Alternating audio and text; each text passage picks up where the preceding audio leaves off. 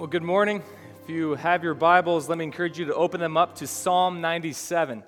Psalm 97 is where we'll be this morning. If you don't have a Bible, join me by using a blue pew Bible in front, and you'll find Psalm 97 on page 499. Also, just before we get started, if you've been at Grace Church, I'd say probably 20 plus years, there's maybe only a few of us in here who have been here that long, you'll recognize the names Ken and Dot Zuber. They're long-time members of Grace before they retired down in the Willow Valley area in Pennsylvania. Dot Zuber, at age 86, passed away this past Thursday.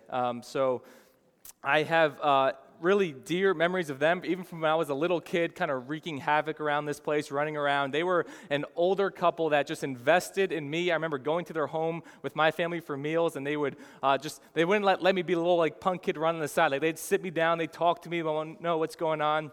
I don't know if they were great fans of basketball or just did it to support me, but they came to my games, middle school, high school, college.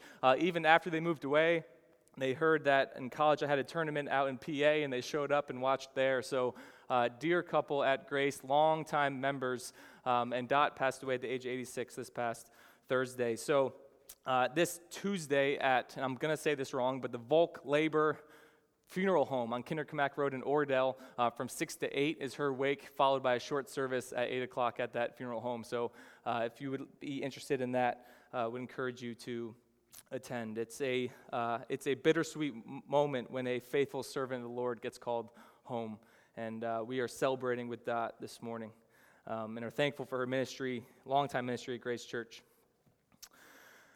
So I want you to think back to the last time you really anticipated the arrival of somebody in town. Maybe it was a family member that you were just kind of so excited they were coming to visit. So my wife Rochelle from Wisconsin, she came here 2010.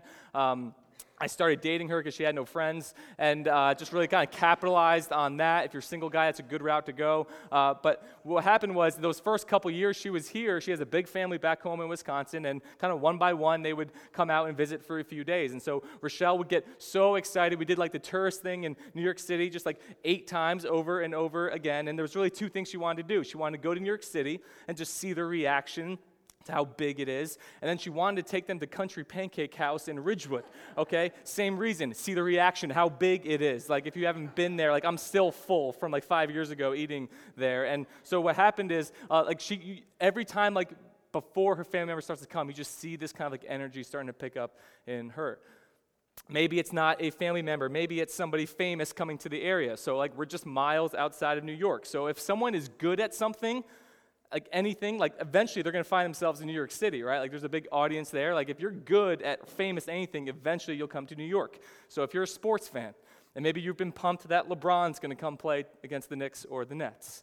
You love music, and your favorite band is coming to play at the Garden.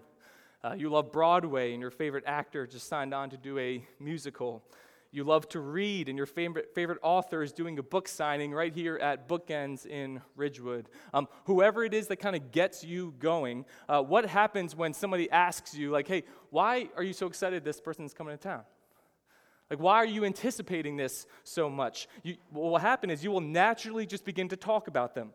You'll get into why they're so great and just start kind of listing their attributes, right? So you're a sports fan, and LeBron's coming to the Garden, and so you're saying, listen, he's the best player of all time if you're under the age of 30. If you're over the age of 30, you're no chance he matches Jordan, and then you can start that debate. But there's this, he's 6'8", he's chiseled, he's the fastest on the court, the strongest on the court, he's the best passer, you can't stop him inside. It would just naturally start to flow out of you, your excitement about the arrival of somebody, so that you begin to boast in them. You can't help it at any opportunity when asked. Well, Psalm 97 is going to allow us to boast about God and eventually lead us to talk about a special arrival. We are continuing this morning in our summer series in the book of Psalms. At the beginning of the series, I kind of gave you the roadmap for how we're going to approach it. And we're picking a psalm in each of the 6 major thematic categories that we'll put up on the screen again if you haven't been here. There's really all 150 psalms. You could break them down to these 6 categories. There's praise and thanksgiving and lament and wisdom, confidence, divine kingship. And so far this summer, we've done those first three. We've done praise, thanksgiving, and lament. And those three make up the majority of the 150 Psalms. Like if you just kind of picked one at random, you're more than likely to find one of those three categories. But now at this point, like a little past halfway, maybe in the summer, we're going to pivot and start looking at these categories that are less in quantity, but just as powerful and important. And Psalm 97 is in the category of divine kingship, a thematic category which spotlights the supremacy of the Lord over all his creation. And so I am really looking forward to this morning because I think I've told you this before, but my favorite part about preaching week in and week out is when I get to a part of the text that just allows me to boast in the person and work of God. Just talk about him, who he is, what he has done. And this week, the whole psalm is just boasting in the Lord. An opportunity to just see how big God is.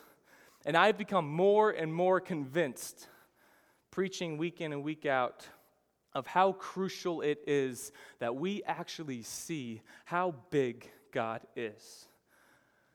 And we're more likely to give him access to every area of our lives and resist the temptation to think we can just kind of keep him bottled up and controlled if we really see how big he is. God's not just like your Sunday morning thing and then you kind of get out and then you just go through the rest of your week. Like, does he have access to all areas of our life? Is he king, not just in here, in this room? Is he king on your commute tomorrow morning to work? Is he king tonight when you're watching TV all alone? Is he king when you're out with your friends on a Thursday or Friday night? Is he king as you sit around the dinner table with your family? And rather than be so narrow in our kind of application in our sermons, the ability to just talk about God and how big he is will do more to apply to our lives than anything else will. And so we're going to preach this a little bit different this morning because I just first want to work our way through this psalm and really just show 4 aspects of who God is. Just boast about them. And then I want to show how this psalm proved to be a foreshadow to the most powerfully divine arrival that turned the world upside down. So follow along as I read the entire psalm. This is Psalm 97, starting in verse 1. The Lord reigns. Let the earth rejoice. Let the many coastlands be glad. Clouds and thick darkness are all around him. Righteousness and justice are the foundation of his throne. Fire goes before him and burns up his adversaries all around. His lightnings light up the world. The earth sees and trembles. The mountains melt like wax before the Lord of all the earth. The heavens proclaim his righteousness, and all the people see his glory. All worshipers of images are put to shame, who make their boast in worthless idols. Worship him, all you gods. Zion hears and is glad, and the daughters of Judah rejoice because of your judgments, O Lord. For you, O Lord, are most high over all the earth. You are exalted far above all gods. O you who love the Lord, hate evil. He preserves the lives of his saints. He delivers them from the hand of the wicked. Light is sown for the righteous, and joy for the upright in heart. Rejoice in the Lord, O you righteous, and give thanks to his holy name. Okay, 4 aspects of just God's nature and character. First, he is the sovereign God. So the majority of these divine kingship psalms, they're all right in a row. Psalm 93 to Psalm 100 are all this kind of category, and there's a couple others sporadically throughout the Psalms, but they're all pretty much right in a row. Psalm 93 to Psalm 100. And the phrase that kind of ties them all together is, the Lord reigns. Some it has it up front, like in Psalm 97, others in the middle, others at the end. But in nearly all of them, you have this phrase, the Lord reigns. It is the central proclamation of kingship. And when you think about it, it is the central proclamation of the entire gospel. The Lord reigns. He is on the throne. He never once gave it up, and he is the sovereign God. It's here that you find the bedrock of all Christian theology. It is the sun around which everything else revolves. That in the beginning, God created the heavens and the earth simply by speaking it into being. And not only that, but he upholds the universe at all times by that word of his power. And God doesn't take naps. And God doesn't need a vacation. We just got back yesterday from a week vacation, needed it. Yes and amen, I needed to get away and then come back charged up. God never says that. God never looks at his calendar. He's like, when can I just take a week off? When can I just get away? He doesn't get bored.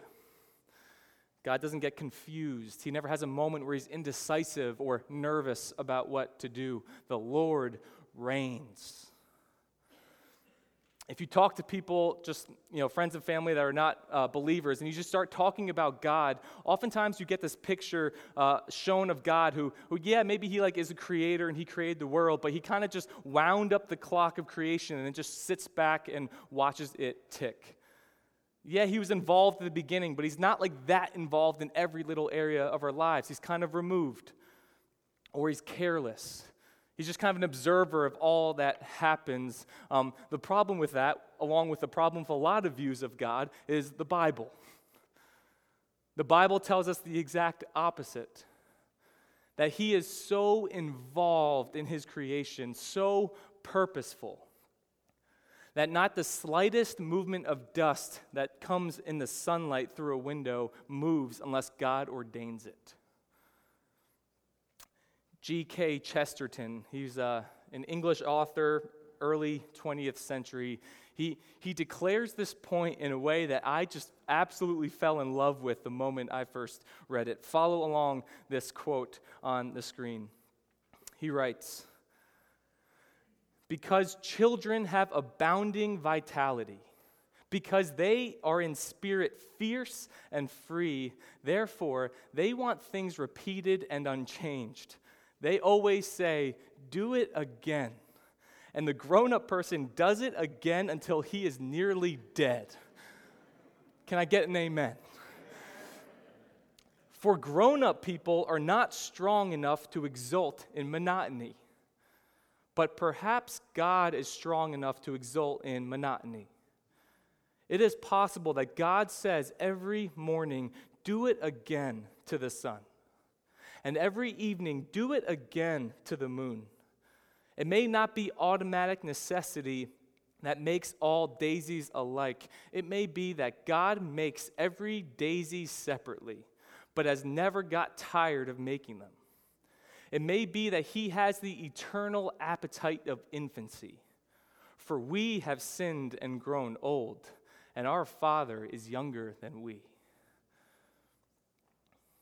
A God that is strong to exult in monotony over his creation, a God who loves saying, "Do it again." When we believe this deep down in our bones, that the Lord reigns, that the always ruling sovereign God becomes the ultimate source of comfort for us in an uncomfortable fallen world. And affirming the divine kingship of God displays the fact that we believe and live our lives based upon God's word and not just by what we see. Because let's be honest, if we went purely by what we see, we would seriously question whether the Lord actually reigns.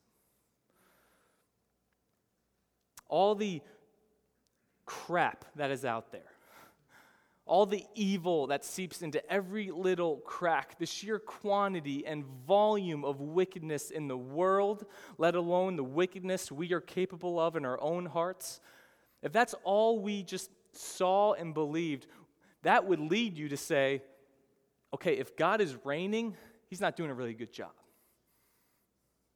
And it is unhelpful. It is narrow-minded. It is ludicrous to even claim to believe this about God. And yet, without knowing it, if we made the conclusion that God did not exist or was not in control based upon what little we see for a few years that we see it, like how narrow-minded is that? I'm one person for a few years, I'm missed and I'm here today, gone tomorrow, and based what I see that God must not be in control. Which one's the more narrow view? And just because we cannot determine how or why something occurs, it doesn't mean that must mean that God's not on the throne.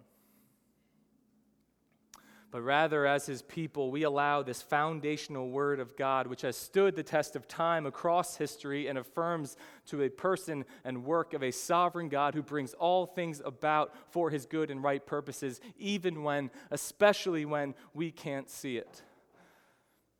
I was just talking to somebody this morning, walked in, one of her students in North Haledon, 4-year-old, driving around on a little bike in his backyard, got hit and crushed by a tree last night. Things that you would be tempted to see and just go, what's the redemptive work in that? Lord, if you're reigning, you forgot that. A Christian life is far more about saying, I'm going to believe in what I know about God revealed in his word and not purely just about what about I see. And it's no wonder the psalmist follows up by declaring, let the earth rejoice that the Lord reigns. He is in control, and one day, in his perfect timing, he will arrive and finally restore creation to its perfect state. He's the sovereign God. Second attribute to boast about, he is the awesome God.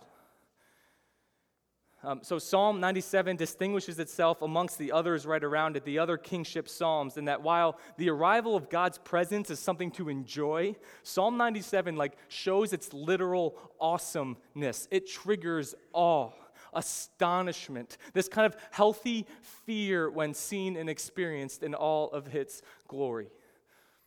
If you notice in the scriptures, anytime a man or woman sees God, anytime they see a manifestation of God's glory, without fail, it comes with terror.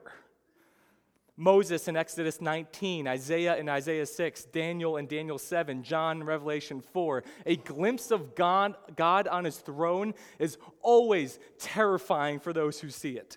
Somehow that caricature that we often see of God in this long white robe and a nice grandpa beard sitting on a cloud, I don't think that's what they're seeing when they see the manifestation of its glory, because it terrifies them. And likewise, the psalmist, under divine inspiration, he says, clouds and thick darkness are all around him. Fire goes before him. His lightnings light up the world. Mountains melt like wax before the Lord. The awesomeness of God, and there will be a day, he says, when there will be no question about how awesome he is, and all people will see his glory. It's a mighty statement for a man who's within the nation of Israel. It connects back to where it all started, when God told Abram that he would be made into a great nation, and through that nation, all the families and nations of the earth shall be blessed. Through Israel, all would know and see God. And just as the sun, in all of its brilliance and power, cannot be stared into or treated lightly without going blind, so the God of the universe should never be taken lightly. He is literally awesome. And so listen, approaching God and the things of God lightly or superficially or carelessly, that doesn't show that you and God are close. It probably reveals that one doesn't really know him at all. The closer we get to him, the more in awe we are, the more brilliant the light shines, the more reverence we have. And here's the point. The moment that initial fear turns into worship is the moment we realize this big, awesome, terrifying God is also the God of refuge.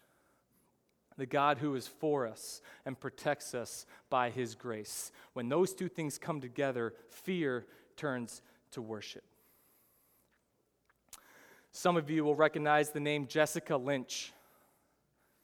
Jessica was a soldier in the American Army who became the first ever woman prisoner of war on March 23rd, 2003, when Iraqi forces ambushed her convoy and took her hostage.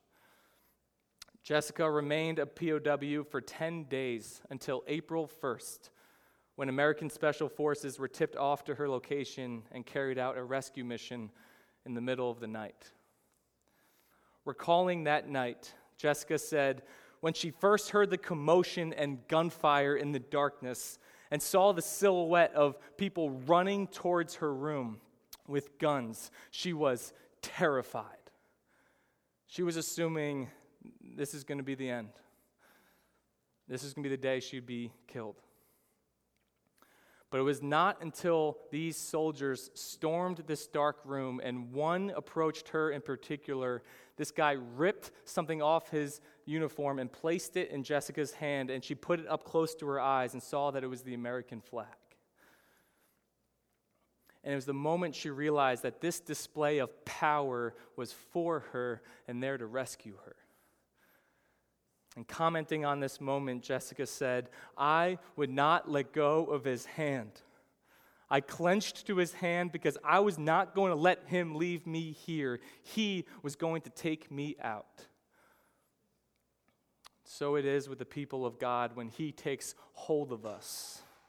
What is initially fear turns to confidence that this awesome display of power is going to be that which frees us and takes us home. He's the awesome God. Let's keep going. Third aspect, he's the only God. Verse 7, all worshipers of images are put to shame who make their boast in worthless idols. Verse 9, for you, O Lord, are most high over all the earth. You are exalted above all gods. A common thread you'll see throughout the Psalms is the comparison between the one true God and then all the false gods that always overpromise and underdeliver. And it goes without saying that if the previous two aspects of God are true, if God truly is the sovereign one, and God truly is the awesome one, then a natural progression is to proclaim he's the only one. The more we know about God, the more readily we can recognize and expose the cheap imitations of him.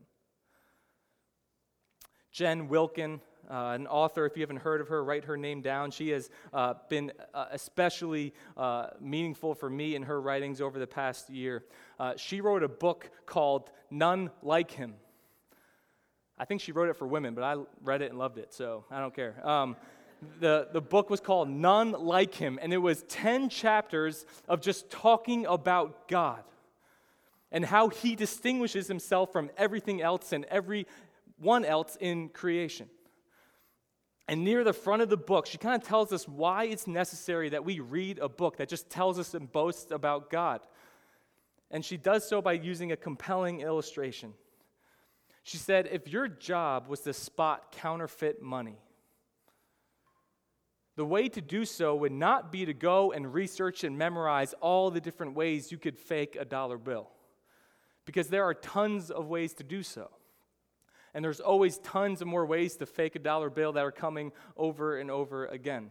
She said, rather, your job would be to study the real thing so intently, so closely, to memorize it so well, that when a fake one does come across, you'll know it's not real, because you've studied the real thing.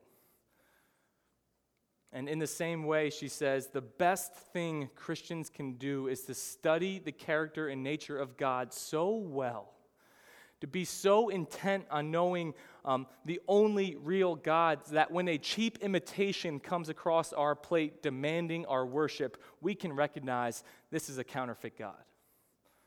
This is not the real thing. And when put up against the real thing, idols are exposed to be worthless, and they're put to shame. In our day, this not only includes the gods of false religions, but it includes the cultural gods of fame, of wealth, of sex, and power that have become far more prominent than gods of other religions in America. Things that can be great gifts from God, but make terrible gods themselves. And if God alone is going to stand tall above all other gods on that final day for all of eternity thereafter, we would do well to serve and worship God alone today. Fourth attribute we see in Psalm 97 is that God is the preserving God. The final verses is where the psalmist takes all these attributes of God and now he lays them down on the lives of God's people. And it's in these final verses that he gives his only commands. He gives two. He says, "O you who love the Lord, hate evil." And then he says, "Rejoice in the Lord, O you righteous."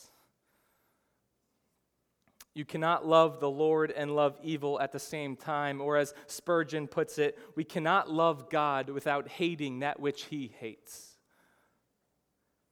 Just as it's not possible to say that you truly love your wife without having an affair at the same time, or while having an affair at the same time, so too the love for the Lord is backed up with a faithfulness to his word. You can't do both.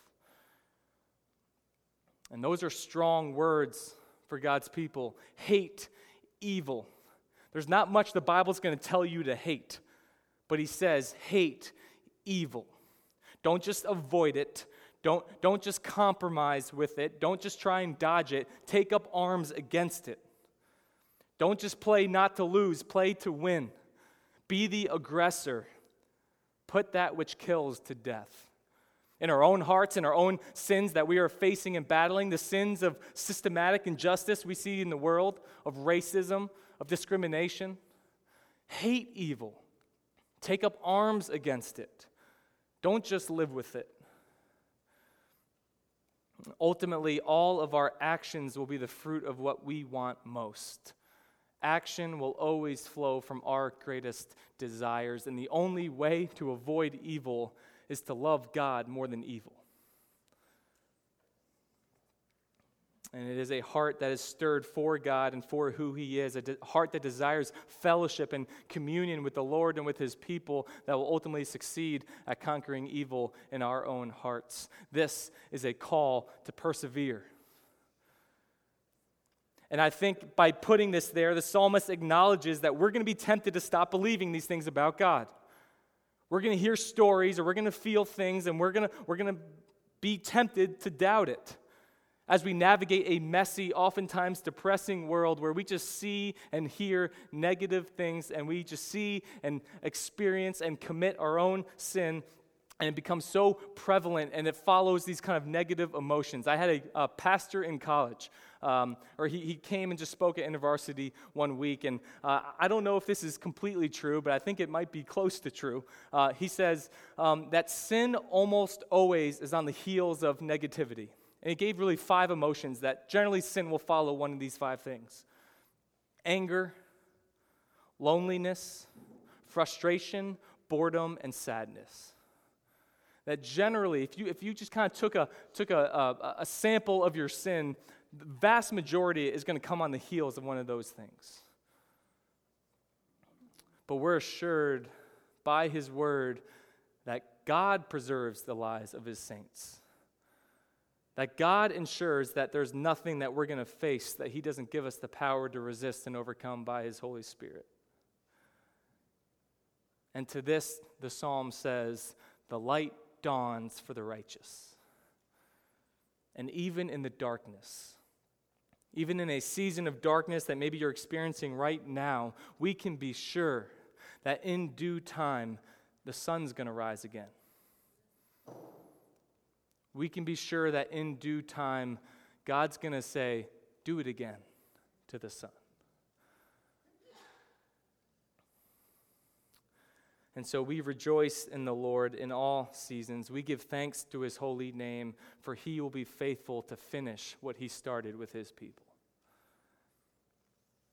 And this psalm, I am sure, was a source of comfort for the nation of Israel throughout its up and down, tumultuous time as God's people in the Old Testament. A powerful reminder that they probably had to say on repeat that God is king, and he is on the throne, and he alone is on the throne.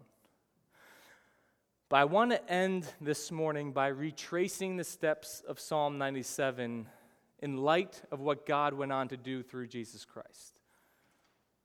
Every page of the Old Testament has a side to it that is forward-looking, that is unresolved, that is anticipating something greater, the fulfillment of all the promises laid forth along the way. So not just the classic prophetic verses found in like Isaiah 53 or Psalm 22, but every page of the Old Testament is about Jesus.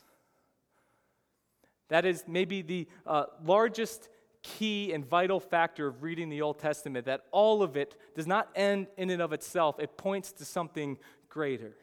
And that something greater, we know from where we are in history, is Jesus Christ.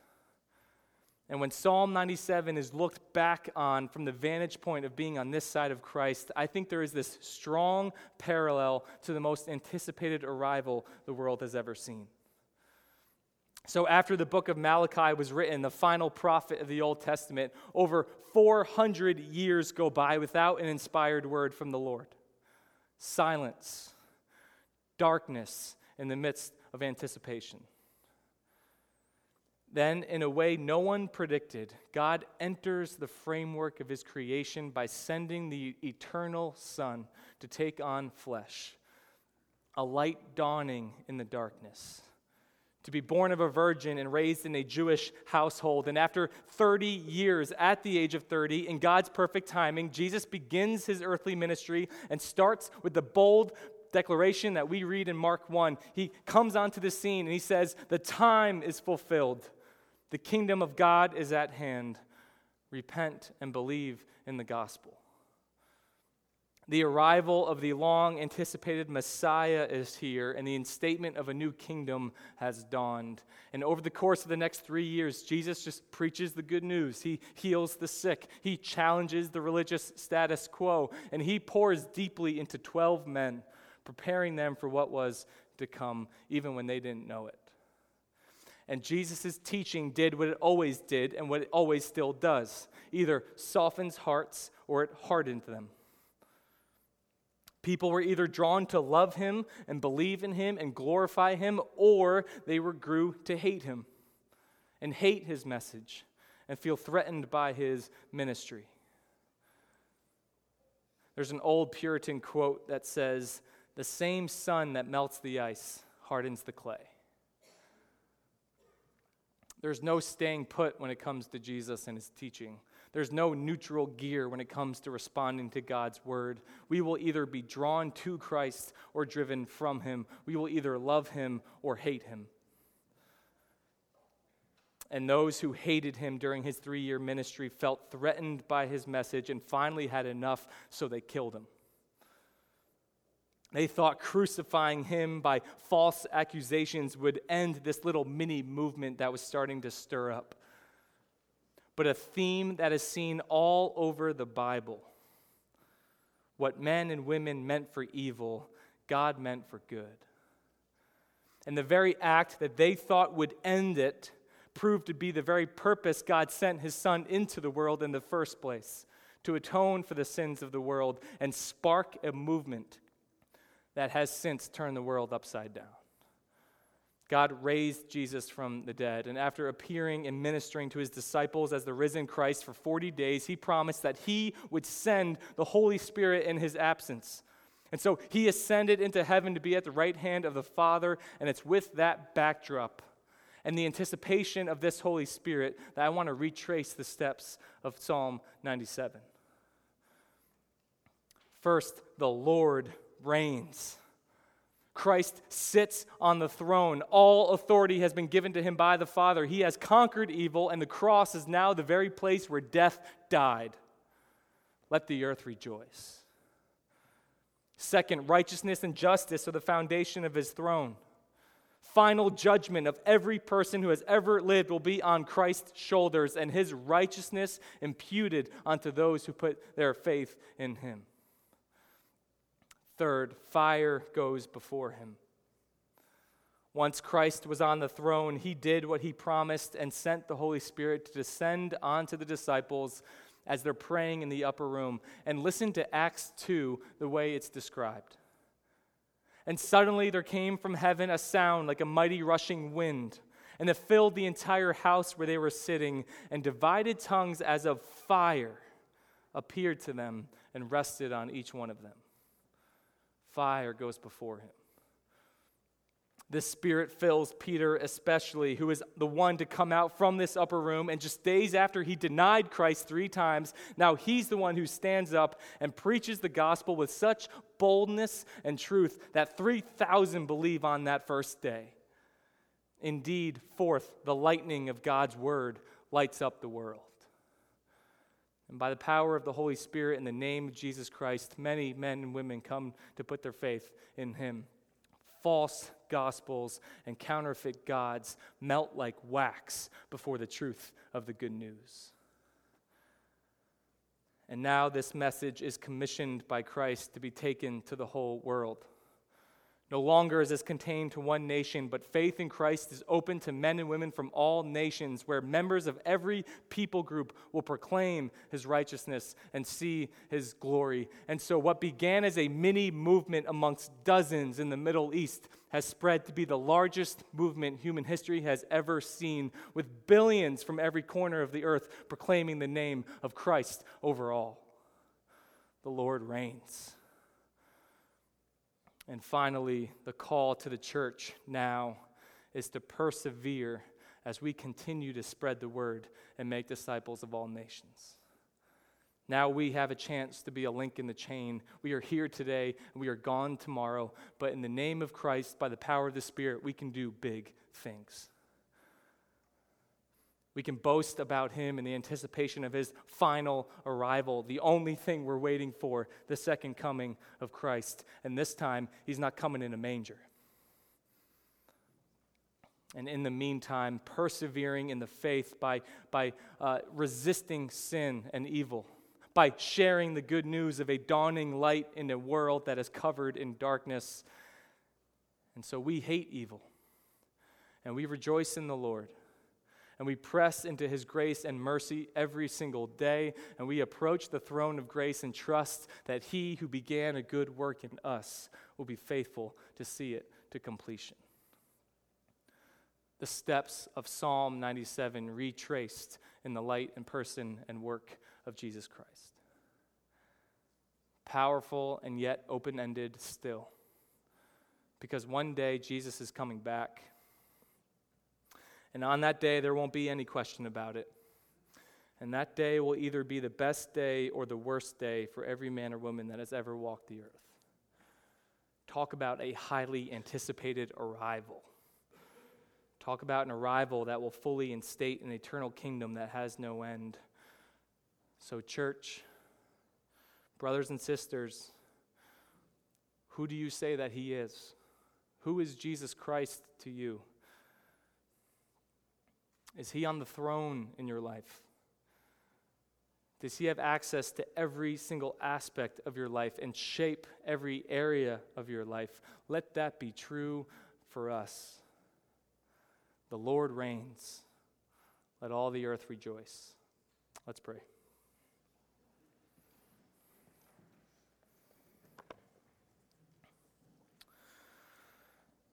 Father, we thank you for your word, especially a word that puts you high and lifted up on the throne.